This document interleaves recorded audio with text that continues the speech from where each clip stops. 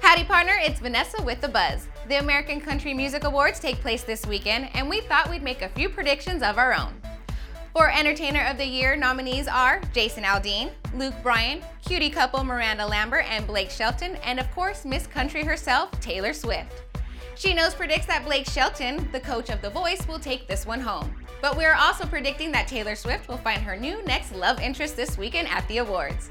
Now moving on to the new Artist of the Year category with Jana Kramer, Brantley Gilbert, and Florida Georgia Line. We're giving this award to Florida Georgia Line cuties Brian and Tyler. Do you think Jana would be upset if her new fiancé took home the award instead of her? What if that made her call off the engagement? If that's the case, let's hope our prediction is correct and both the couples lose. And our last predictions go to Album of the Year category.